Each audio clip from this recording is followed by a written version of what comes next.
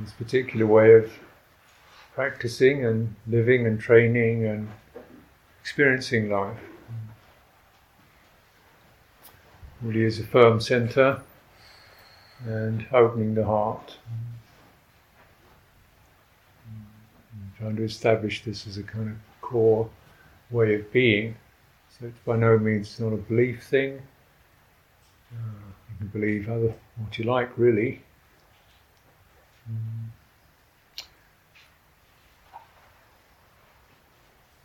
It's about training oneself to be awake, attentive. That's this openness, clear. This is the Buddha quality. Open, clear. Buddha was a great inquirer, investigator into experience. Trying to look directly into what happened and how the body works, how the mind works, how people operate. And really, how do we get out of the tangles and messes that human beings get into? He was very keen on that. So they had to stay open. You see always statues of Buddhas, they always have their eyes open. It's a characteristic of these four. They always kind of upright and eyes open.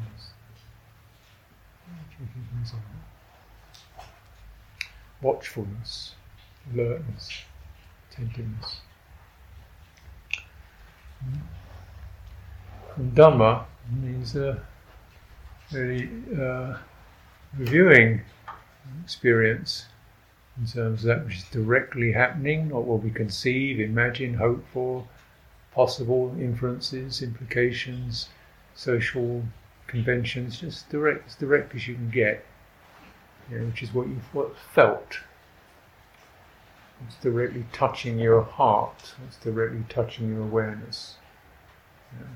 Sights, sounds, but also the interpretations of sights and sounds. And the various biases we have, and what we imagine, these kinds of things that bubble up as we get touched by experience. So this is you're holding that detector, so that though of course things change, you can see, but that remains timeless because you're holding the same thing through the change of life. This is called a kaliko, timeless. It's not like you do it for today and then that's it. Or you do it for, how long do I have to do this for? It's there. That's your core reference. That's your firm centre. Is that you're holding that attentive, alert inquiry. And so this is something that you have to know for yourself. It's not about inducting into a belief system, which is really you're the ones holding it. It's your life. Nobody else's. And then the sense of sangha, which means the recognition of human beings act as in collectives. We always have done. We always have to act in collectives. People cooperate, get together, you get strength. People cooperate around core values, you get strength. People cooperate and share and look after each other, you get strength. Simple enough, pretty obvious. And so we're taking refuge in both these properties and a wish. I want to be in a cooperative relationship with people who are reliable and sincere. And this is going to strengthen me, and I'm going to try to make myself personally as a responsible participant in that collective. This is Buddha, Dhamma, Sangha, as you explain it. Precepts, the 5 precepts, to undertake to train, try to not intentionally go around killing creatures, destroying their lives.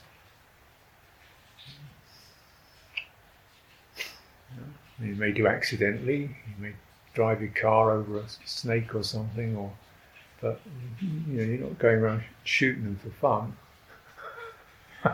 Of course you don't like them. In a sense, live and let live. They haven't got anywhere else to go.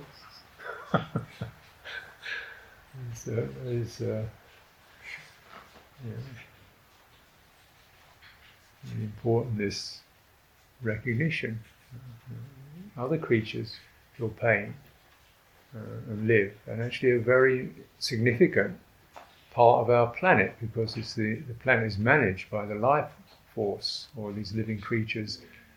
Their ways of living help to keep the planet fresh and healthy. We destroy it, we destroy our own planet, which is what we are doing. You know, and there's respect. At the moment we have this coronavirus thing, which is killing people. So you get headlines, 700 people died of this thing. Well, it's tough. Out of 7 billion people, And, you might occasionally come across the figure that there's 100 million sharks killed every year by human beings. 100 million sharks every year. It kind of puts 750 people in perspective, doesn't it? How many billions of animals billion animals got destroyed in Australian wildfires, and maybe 20, 30 people died. I'm not saying that the 20 or 30 people's lives weren't important, but, what about all those others? And how we just can go around shooting them, just because we feel like it. I mean, where's the angle in that? Where's the bias in that? Where's the clarity in that? Where's the mutuality in that? So we try to respect, really, is what it's about. You have to like creatures, not kill them. And respect that they've got as much right to be here as I have.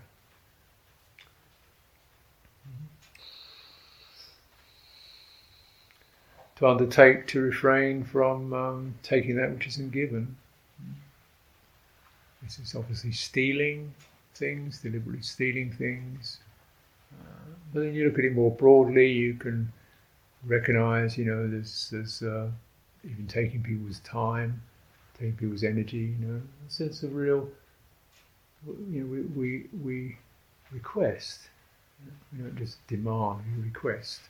And also we invite, by all means. And a sense of, respecting other people's property, time, place, and so forth. You can try to extend that to other creatures as well. Take their place, their territory. This is just a beautiful way to live, because in that that sensitivity is sensitive, and the Buddha was said to be somebody whose mind was shimmering, trembling for the welfare of creatures. There was an occasion when the Sangha his group were invited to spend the range retreat in a particular area in India, and there was a food shortage at the time. So the monks had to live on what people offer. There wasn't a lot going around. There wasn't a lot of food available. So eventually they found that the horse traders were able to give them some bran that they feed to horses, and they just mix this stuff up in water and eat this stuff. And then one of the disciples had this ability he said, well, under the earth, if you dig under the earth enough, you can find this humus under the earth that you could live on. And the Buddha said, no, don't do that, because it disturbs the creatures living in the soil. Leave them alone, it's theirs. They haven't offered it, leave it be. We just eat horse bran instead. That's really walking your talk, you can say. This makes life just so really sensitive to invite and offer and serve and be attuned to the welfare of others. To refrain from sexual misconduct. You realise sexual energy is a powerful force. We see enormous amounts of harm done through the recklessness around this rape, violation, pornography, even with children. just really what is going on, because it's just it's kind of something that's presented as the most wonderful thing that one can experience, and everything. So much advertising got some sexual innuendo or tint to it. Some kind of somebody's really beautiful or sexy or something, and that means it's good. And everything is angling on that. It's kind of like the sexual trigger is constantly being pushed and poked. And then if we just use other people just so that we can have sexual pleasure, what do you do to them? What do you do to their bodies? What do you do to their minds? What do you do to their hearts? You violate people. Or you betray, your relationship, and you betray the trust in that. Sexuality should be something that requires, it's supposed to be about a deep sense of trust and, special trust and intimacy with another being. Not something you just throw around. And so when one cultivates this, then you have a sense of, you're reliable. You don't fool around. And you see people not just as bodies, but as fellow human beings who you respect them. Refrain from harmful speech, one of the, another great source of poison is harmful, false, lies, abusive speech, slander, gossip, swearing, and so on. And we see this precept is hugely, is hardly, isn't observed, nobody, by and large, and particularly now we have things like Twitter and emails and stuff like that, and internet chat. Just the language and the violence of the language, and that's done even by politicians, people supposed to be responsible for our nations, slandering, gossiping, accusing, bad-mouthing each other, lying, absolute lying, and shamelessly, without prove they're lying. They don't seem to care, because eventually it doesn't seem to matter anymore. Who needs truth? Anyway, you think, it's just noise. It's just pushing people's buttons. They hate buttons, or their greed buttons, or their. This is so. We can do much more harm with our speech. You don't really need weapons. You don't need to be strong. You don't need technology. You can just open your mouth and shoot. And the Buddha said we have an axe in our mouth. Now with technology, you don't have an axe, you have a machine gun, because you can spray it all over the world with it. Lies, slander, gossip. And so one of the traits of a fine being is to say you can give them you can tell them your problems, and they won't spread it around. A good friend is someone who you can confide in, who will keep trust and not spread word about you. So you can, talk about your problems or your difficulties, and they won't blow it around. You can share confidence with them, and they're going to keep it to themselves. And this is really when somebody says that, and somebody says to me, "I can't tell you, I can't tell you that."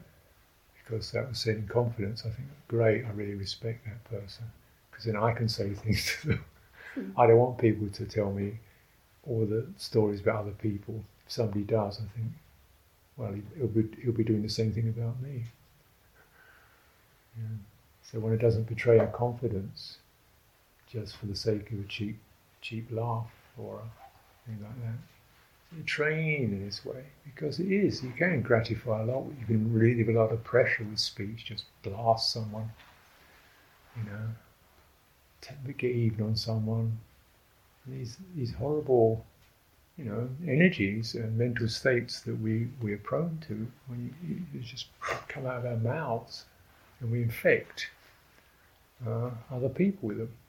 until eventually people don't even know what truth is anymore. It's just because everybody's got the same sickness. And the Buddha's reference to right speech, it says someone who is he speaks truthfully, he speaks gently, he speaks to the point, purposefully. He's a reconciler of enemies who brings people together. He loves harmony.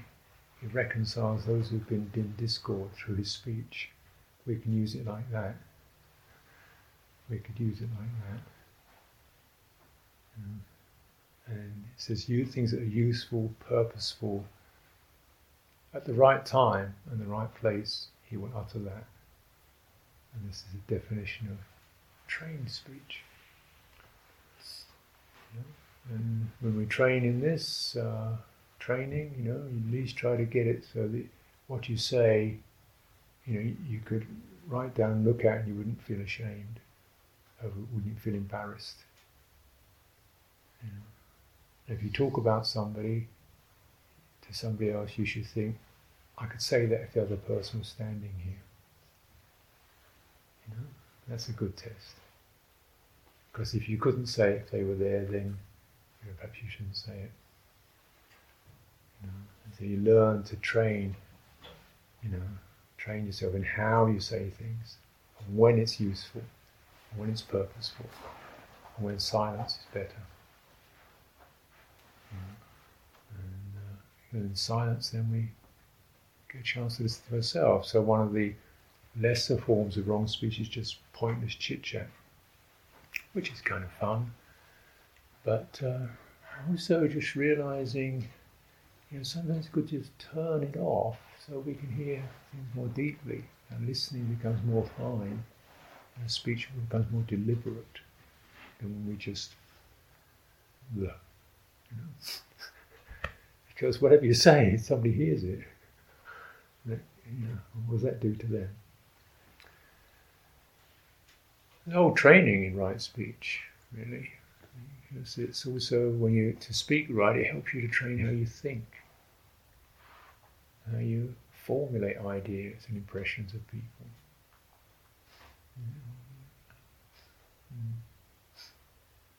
You can say something about somebody, you got to figure out, how do I say this? And, she's having some difficulties, rather than, she's a basket case, she's experiencing some difficulties. That's true, isn't it? Right now. So you see, you learn things like, rather than talking about people as if they're fixed entities, like, she's a mess, she's experiencing some difficulties right now. Doesn't mean she is permanently a mess.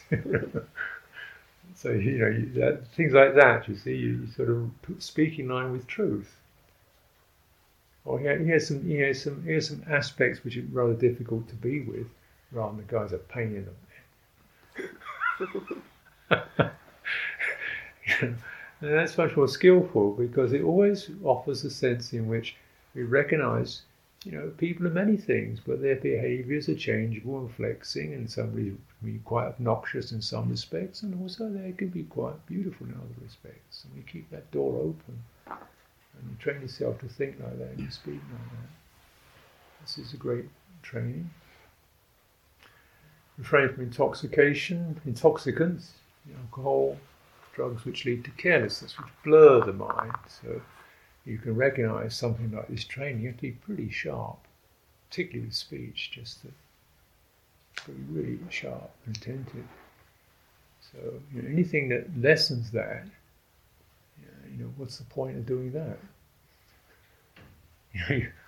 It's pretty difficult when you're totally stone cold sober. And you had even a beer, even one glass of beer or so, it's going to blur things a little, isn't it? And you think, well, why did you do that? What was it for? And often it's a sort of social thing. Hi Joe, it's kind of fine, okay, right. Social, and we get into that, and also we can kind of collude with it. I don't want to sound, priggish by not having a beer. It's okay, I'll have a beer with you, fine. Why did I do that? Why didn't I say, Joe, I'd really like to have a chat with you. I don't need to drink, thanks. No, I'd sooner be with you. Just sort of look at this, because if we collude with it, then in some ways we're not actually saying, hey, I can handle it, but I'm also kind of really not recognizing that maybe you can't. It becomes socially acceptable. Of course it is.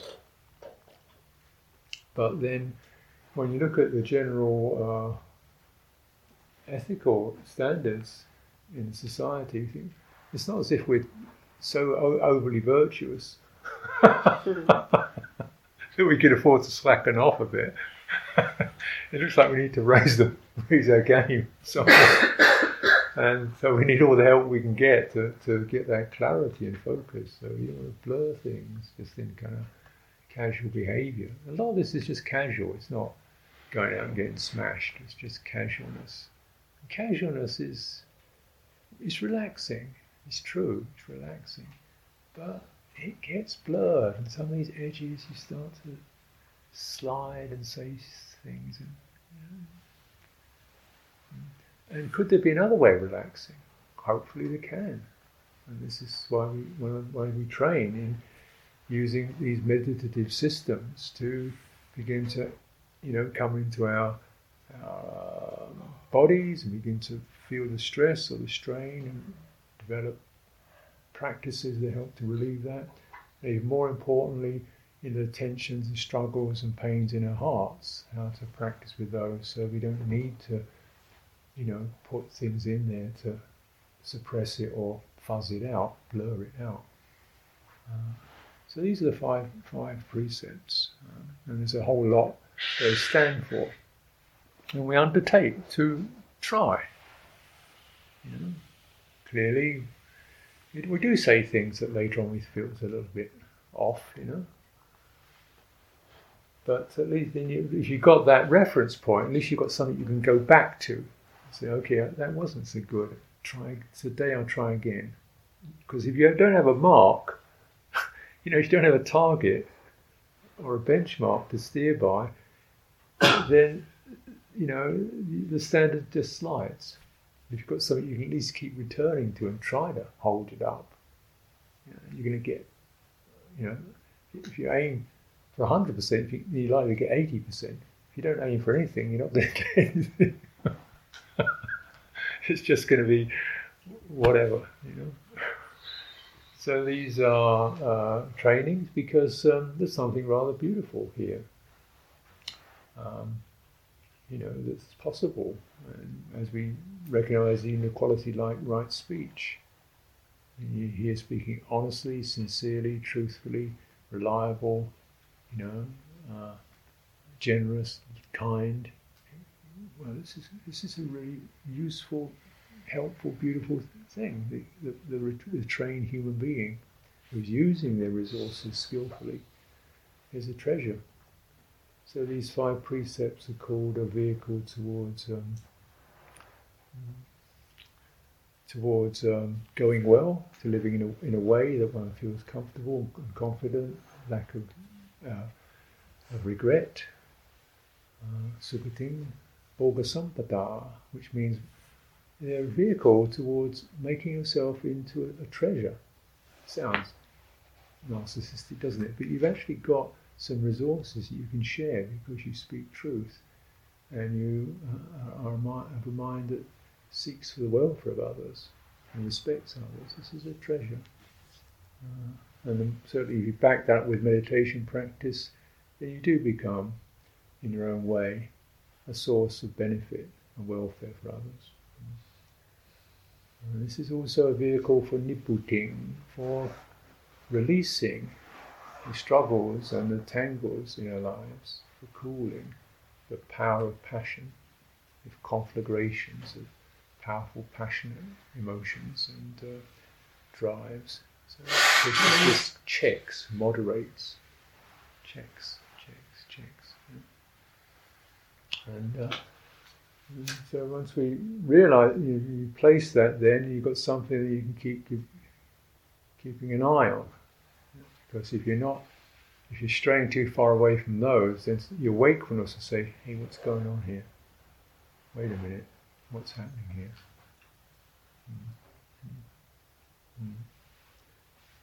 It's drifting. You're losing the thread. Come back. And this Buddha is that awakening quality. And if you don't have anything to respect, then the awakening quality just goes to sleep.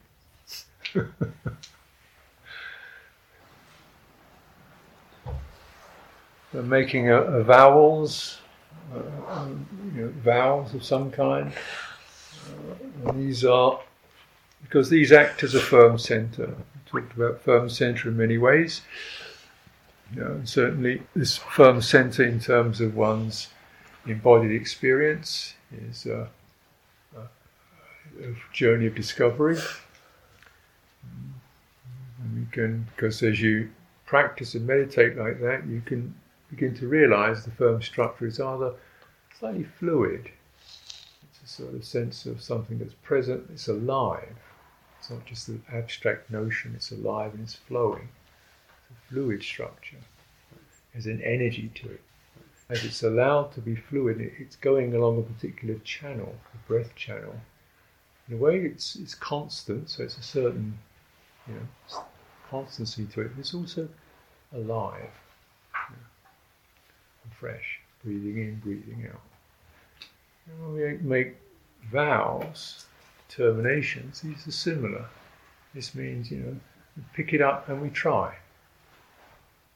We try. So that aspiration means you put energy into it. Put energy into it, and you keep it alive, and you keep it vital, and you keep checking yourself against it, and you keep using it.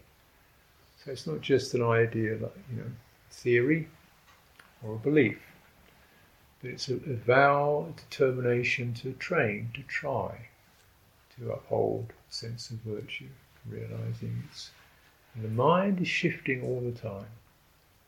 Mind is shifting all the time, so you just keep your eye on it, because your vigilance has to be as fluid as the mind is, as flexible as the mind is, because it's slippery. Staying with it. And this is the property of mindfulness. Mindfulness is that which wraps around an experience and is a custodian of it. So with speech, for example, we'll look at that morally, so we can say profound things or not very profound things. A lot of speech is just matter of fact, but we stay within the boundary of, this is not lying, not deceitfully, maybe slightly exaggerated, but it's not a lie. Because these are precepts, you can also get very puritanical about it all. Or feel, you're condemned if you exaggerate a little bit. Or maybe, what about you trying to clean moss off your roof? Is that a living creature or not? What about a microbe that's living in your bathroom? What are you supposed to do about that? So you can get very anguished if you take these things as a kind of, legal codes. But you're trying to say, look, I'm trying to refrain from destroying life. If that's what I'm inclining to do, and you're keeping that there. And but you see, well, you've got to eat plants. You might, if you dig the earth, you can disturb some worms. So, but you're not going out brutally slaughtering creatures. And so you're looking at that as that constant. You see something living, that's moving around and breathing. You try to avoid damaging it. And so this is, you maintain the vow is to keep trying, inclining, and clarifying. Where one gets blurred or hesitant or reckless, you keep trying to clarify it, so that it stays as a sense of conscience and concern. One recognises that careless, reckless, even casual habits in your mind can lead to regretful things you really regret years later. Casual sex, casual drink, casual this, casual speech, and oh God, where did that go? So the sense of fundamental sense of morality in virtue, in this training principle, is that you have a sense of recklessness is bad for me. Carelessness is bad for me. My mind gets sloppy and it's bad for me. I could have clarity and stillness and steadiness, and if recklessness, carelessness, disrespect of other creatures and other people is bad for me.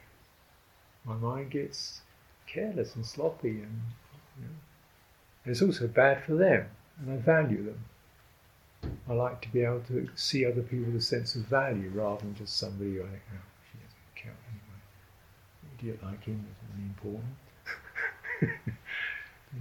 Or it's only a dog. That squashing of scruples. Nobody does this anyway. Doesn't really matter. Squash. Nobody's looking after all. It's just one of those things. It gets away. You hear that mind tone, the crushing of scruples, the lack of clarity, and you say, no, this is. The structure's dissolved. There's no firmness. There's no firmness. But it's not bounded by fear. Fear of being blamed or condemned. It's bounded by a sense of there's something beautiful here that needs to be protected.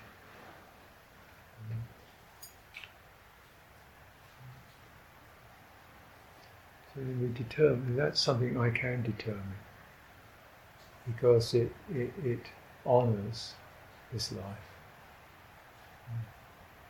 I'm living under fear of damnation. It's actually honouring this gift that we all have.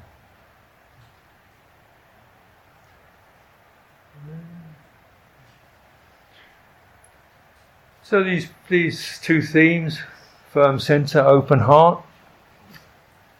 So there's a moral aspect to it, there's a firmness, in which at a certain point you say, no, I can't go with that. I'm not getting angry or blaming you, I cannot go with that. I'm not part of that. I'm not participating in that. I'm going to explain why. And so, this then act really does help to filter. Now, when we have the sense of open heart, so just remember this, the image of the big whale, the baleen whale. It's got the baleen that comes in their mouth, so they take in the whole ocean, goes in, but the whole ocean also flows out. They don't take the ocean in; they let it in and they let it out. But they have these filters that just collect what's necessary, and the rest they just let go of. Just collect the krill on their baleen plates. The rest of it, just let it go. It's open, but they're not. Just because it's open doesn't mean that they're getting swamped by everything. They let things come in and then they go out. Let it in, let it out. Let it in, let it out. And this quality called fine attention or deep attention just takes in the bit that's useful in that, or the purposeful. Or it notices, that's the poisonous. Don't want that. Let that one out. So this is a really useful, in the sense that you're not kind of closed down, you're open, but to be open to something doesn't mean you necessarily have to adopt it or buy it or react to it. You can be aware of it, notice it.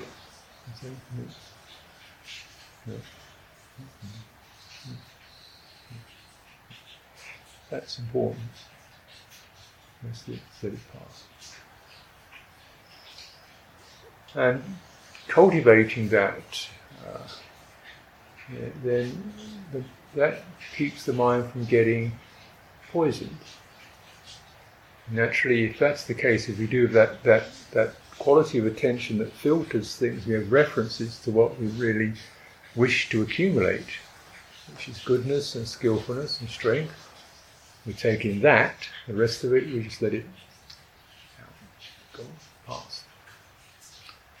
And that's training. Training to not just get reactive or flustered because you have this firmness which doesn't adopt qualities that are not useful. And this is a function of mindfulness and wisdom. But then what is useful, you do adopt, you take that in. And this encourages clarity and purity of heart. And then the other aspect of open heart, it means it can transmit. And if you take in good qualities and you're open, then naturally those qualities get transmitted.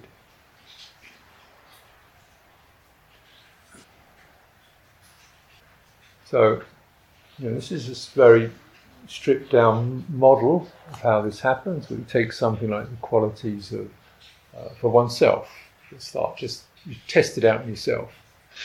And then if it works in yourself, you know this is a working model. So if you're listening, hearing, feeling, touching, tasting, and of course the most constant source of input is the thinking mind. And how much of it just listen to it as a sound passing through. And so this is where this disidentification is important. So now I'm just hearing this as a sound, as a voice, emotion, energy, it's there. That phenomenon arises, the qualities of it. A lot of it is just pass. Doesn't really matter. And then you may notice the signs of this is where the stress or pain is. Listening to that. And then you open to that, which means rather than kind of open the heart to that. So it's a sense in which instead of contracting on it, whereby the heart closes down and gets upset or angry, or how do I change this, or fix this, or I shouldn't have this happening to me, I shouldn't feel this way. So it does that, it closes, we open. This is called the experience of anger or fear or grief or distress or being annoyed. Open to that and without adopting it. And this opening allows that phenomenon to arise and pass. And it brings up, and generally to encourage it, to the heart qualities of compassion and goodwill come to the fore. And things can be heard without defense or denial or belief, just heard as pain, as distress, and allowed to rise and pass. And so this is what the open heart does. But of course, it has to be backed up by the firmness to not waver, to not deflect, to not proliferate, which is this mental additions and inferences and stories, firmness, simplicity of dealing directly with what is felt in the here and now. You practice like that, and you're going to find, test it out for yourself, you're able to lessen the accumulation of painful memory, conundrums, stressful conundrums, and of your difficult habits in yourself. And then you practice that with other people. We all exist in some relational field, some relational context of people we work with, colleagues, friends, family, partners, and so forth. And you remain firm. This is where I stand. I'm not resisting, but at the same time not just blindly adopting. And you're able to offer that quality to others.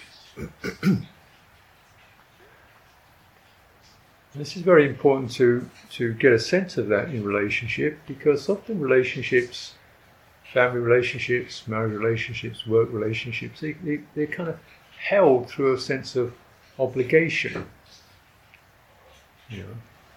or because it's socially convenient, and then they die.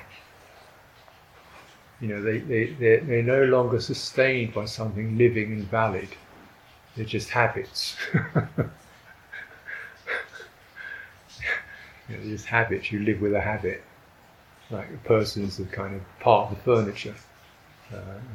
And the love or the respect or the mutuality or the openness isn't being activated. It could be, perhaps, or perhaps it can't. And then it's important to have a sense in which, I'm open, firmness, I'm here, I'm open. We're not meeting, it's not happening, is it?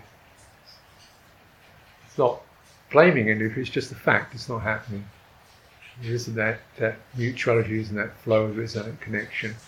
Therefore, the relationship is bound to dissolve, change, pass. So it's keeping that training in that way.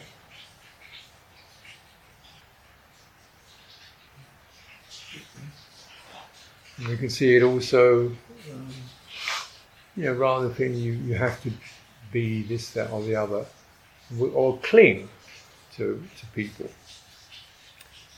or support it, clinging. Clinging means a contracted relationship. You just kind of hold someone for security or just out of habit, and then they're just there to, like furniture in the room, in your life, or your furniture in their room, and they sit on you occasionally.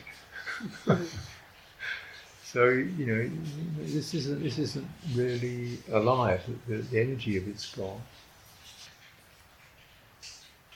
If we consider the wider field, we're also living in a society, a human society, and it's both town, village, nation, international and global society, and we're living as creatures on the planet, and we retain those principles in that respect. The opposite of this is when we just, instead of maintaining one's own principles and centre and openness and filtering out what's useless and bringing forth goodness into it, we just cling to nation, societies, or things like that. And then these heart closes around it, because we've restricted heart to just what I hold on to, and you can sense how these experiences happen. Nationalism. So Britain itself, has gone through a big spasm at the moment. Currently, they've gone to a big constrictive pattern where we decided we're separate from the rest of Europe, or maybe we're separate from the rest of the world. And you wonder what caused that, this constriction, and then to separate, to be separate, and feeling this way we'll have more control. And you realize, well, no, we won't have more control. We're just allowing ourselves to be controlled by a smaller group of dictators. That's the way it goes. The constrictions always mean we lose our fluidity and our grandness and our openness. In general, this principle has been disastrous. You see these land masses with lines drawn across them. You look on the soil, there's no line there. Where does South African air end and Zambian air begin? It's like, these entities can become hard and fast. And they're hard and fast because that allows power to accumulate. Worldly power. And worldly power is always this constriction of energy. So it's a constriction, a reduction, a constriction of energy, so it becomes power. power, worldly power, basically just simplifies intention to domination. That's the intention, is to control and dominate. It means that you can do a lot of energy with it, it goes forward a lot, but it never expands into mutuality. That's worldly power. Whereas spiritual power is aimed essentially at widening and being more mutual and opening. And it's a choice as human beings which way we're going to go. And particularly this time in our history, whereby we realise that the domination paradigms of nations, nation-states, national-based mythologies, and this country is better than that country, and our group are better than your group, this kind of way of behaviour, which causes wars, and lack of friendship, and so forth. It's become something that's, as human beings act upon it, it becomes humans against humans, our nation against your nation, and then also humans against every other creature. It has to be sacrificed for the sake of human beings. And this is why we're in this crisis, environmental crisis, global crisis. The war has never stopped. They changed the name of it, but in thousands of years of human history, the war has gone on without a break. It's just changed its locations, but the war has just continued. It moves around, but it's continued. It's a constant factor because of power, which is a constriction of intention.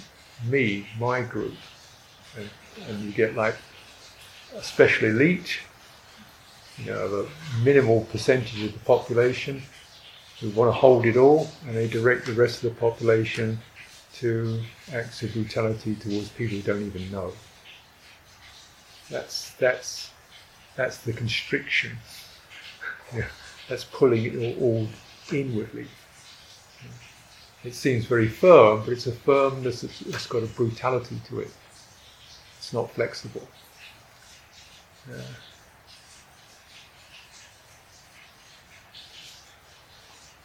But so that's a constriction of intention, and we can do this to ourselves. We can have this constricted intention in our own minds, whereby I'm not going to talk to her. I don't see the point of that.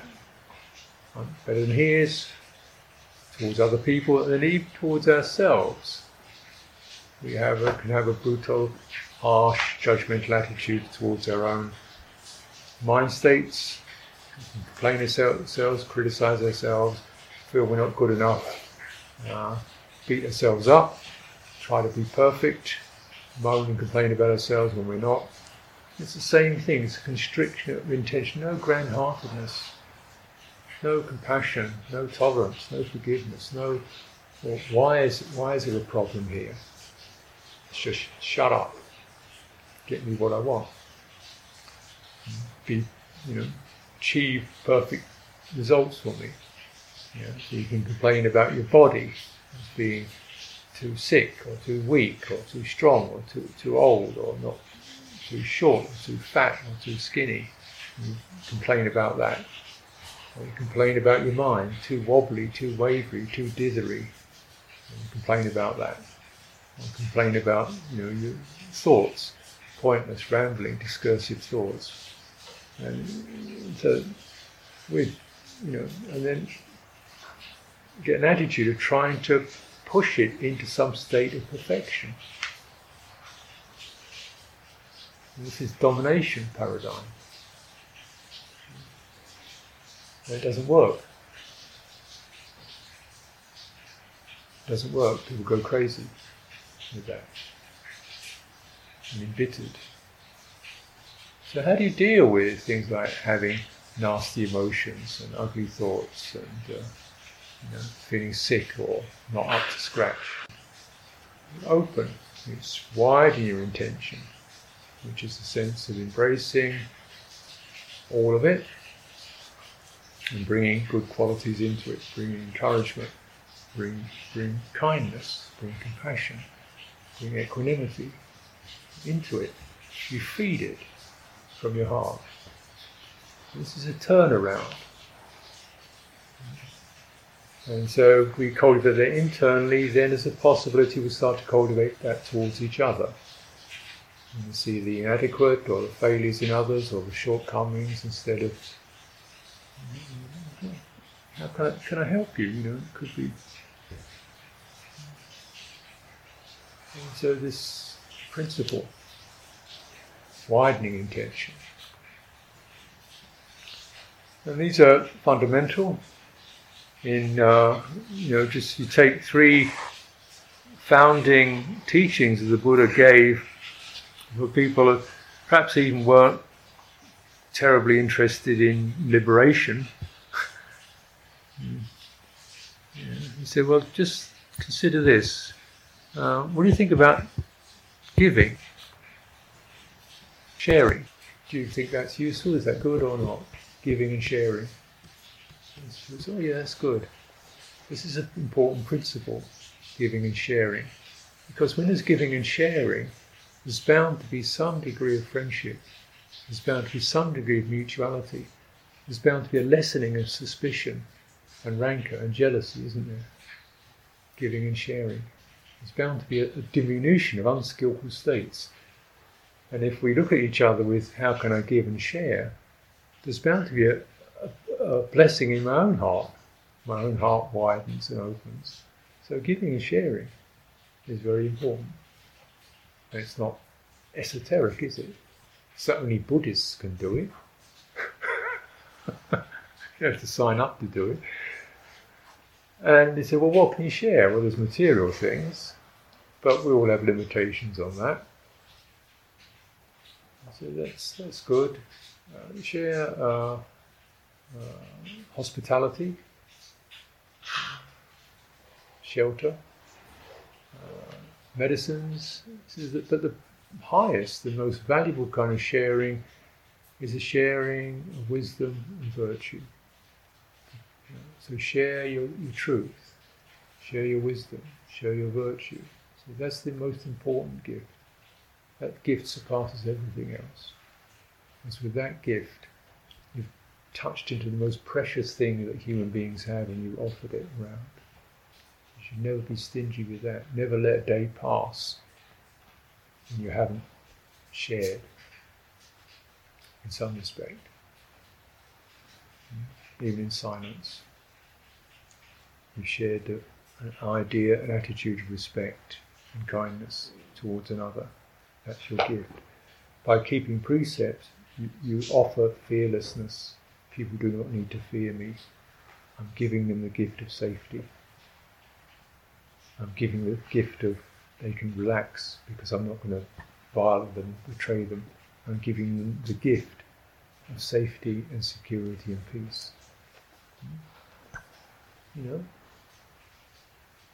And just think, if we could do that individually, remember it, cultivate it, activate it, keep it going. Imagine if we did that as a society. Where would the borders go? Where would the hostilities go? If we did that. How can it be that's like, about 50 people on the world have as much resources as half the rest of the planet? How can it be so unbalanced? Because they didn't practice giving and sharing. And therefore there's poverty and bitterness and resentment and crime and violence. It's because of the absence of that. And so, well, the second great thing is called virtue. The simple rule of virtue is to others as to myself. Not that difficult. And if you're Buddhist to understand that, to others as to myself. I don't want to be lied to, so I don't do it to you. I don't want to be betrayed, so I don't do it to you. Imagine if everybody did that. Just to other, I don't want to be killed, I won't do it to you. Even just to other human beings, let alone other creatures. He said, just imagine if everybody on the planet did that even for one day.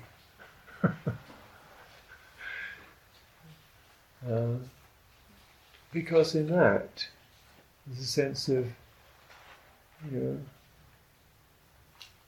you put down unskillful states of mind in yourself.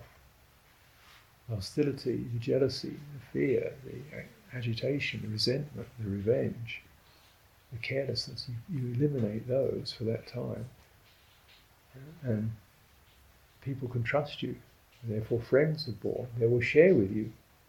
If you do that, this is how it happens. So we open, we widen to include the field of other creatures. This is what we call widening our intention. We benefit from it. If we can, and then as a practitioner, you can see, well, this isn't just me and my friends. It's me and even people I don't like very much. I won't harm them because I don't have to. I don't have to like them to not harm them. Creatures I don't really like, I won't harm them. I'll stay away if I don't particularly want to have a saltwater crocodile in my bathtub. But he can have his place. That's fine. I'm not going to bother him. Because by and large, other creatures don't go out of their way to attack you. It's us who do it to them. You don't get packs of leopards just going around hunting people for fun, like we do to them. So that sense of just, you don't have to like people to not harm them, to not betray them. You don't have to like people not to just not spit venom at them. So this is wide your intention. So there's even people who you don't like very much are still sentient, and they could change. Why are people, violent, obnoxious, and so forth? When you really reflect upon it deeply, you recognise every kind of behaviour that we have arises because of causes and conditions. No one is born a criminal. We become it because of causes and conditions. Either certain qualities were not given to us, people were violated or abused or starved or given the wrong teachings or trained in the wrong way. No one's born a criminal, no one's born a murderer, no one's born a violator. They become that through causes and conditions.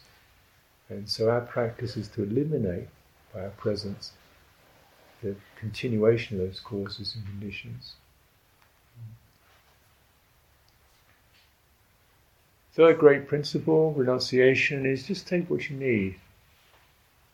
Don't take anything more than what you really need. Don't use more than you really need.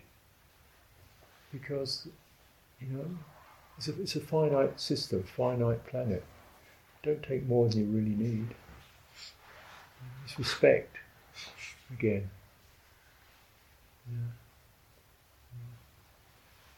People say, well, it doesn't cost that much.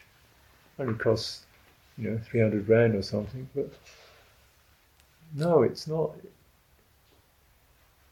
The earth doesn't get paid anything.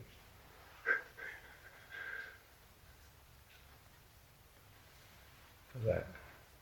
That's where it came from. They don't get paid anything. So don't take more than you really need. And if you do that, you begin to filter out. That's kind of nice, it's interesting, it's cute. Actually, I don't really need it. And this firms up your centre, because you get a pretty clear sense of, actually, I don't need that much, really. Life gets simpler and easier, as left to have to store up, look after, hoard, worry about, concern yourself with. It gets simpler and it's cleaner and your mind is freer. because you haven't had a whole lot of stuff, and you aren't activating the desire principle. Mind is then left. Don't activate the desire principle, so something calms down, and you get a sense of firm, simple clarity. Imagine if we practice that. The people who have a lot shared it. And we don't, instead of the disease of consumerism, which befuddles people, just buy something, buy something, buy something. It's a disease that's corrosive because things don't begin in shops, they begin in the planet. And we don't see the results of how that arose. You don't see the clearage, the forests, destruction of animals that was needed to create that particular thing. So there's a sense of it's a moral concern. And if we cultivate these, we will actually give ourselves wealth. Wealth of a firm, steady, comfortable centre, clear reference points, a heart that's no longer so befuddled or so congested with dealing with stuff that it doesn't know how to radiate. A heart that's not congested naturally radiates, and that's the blessing of being a human. So, no. For tonight.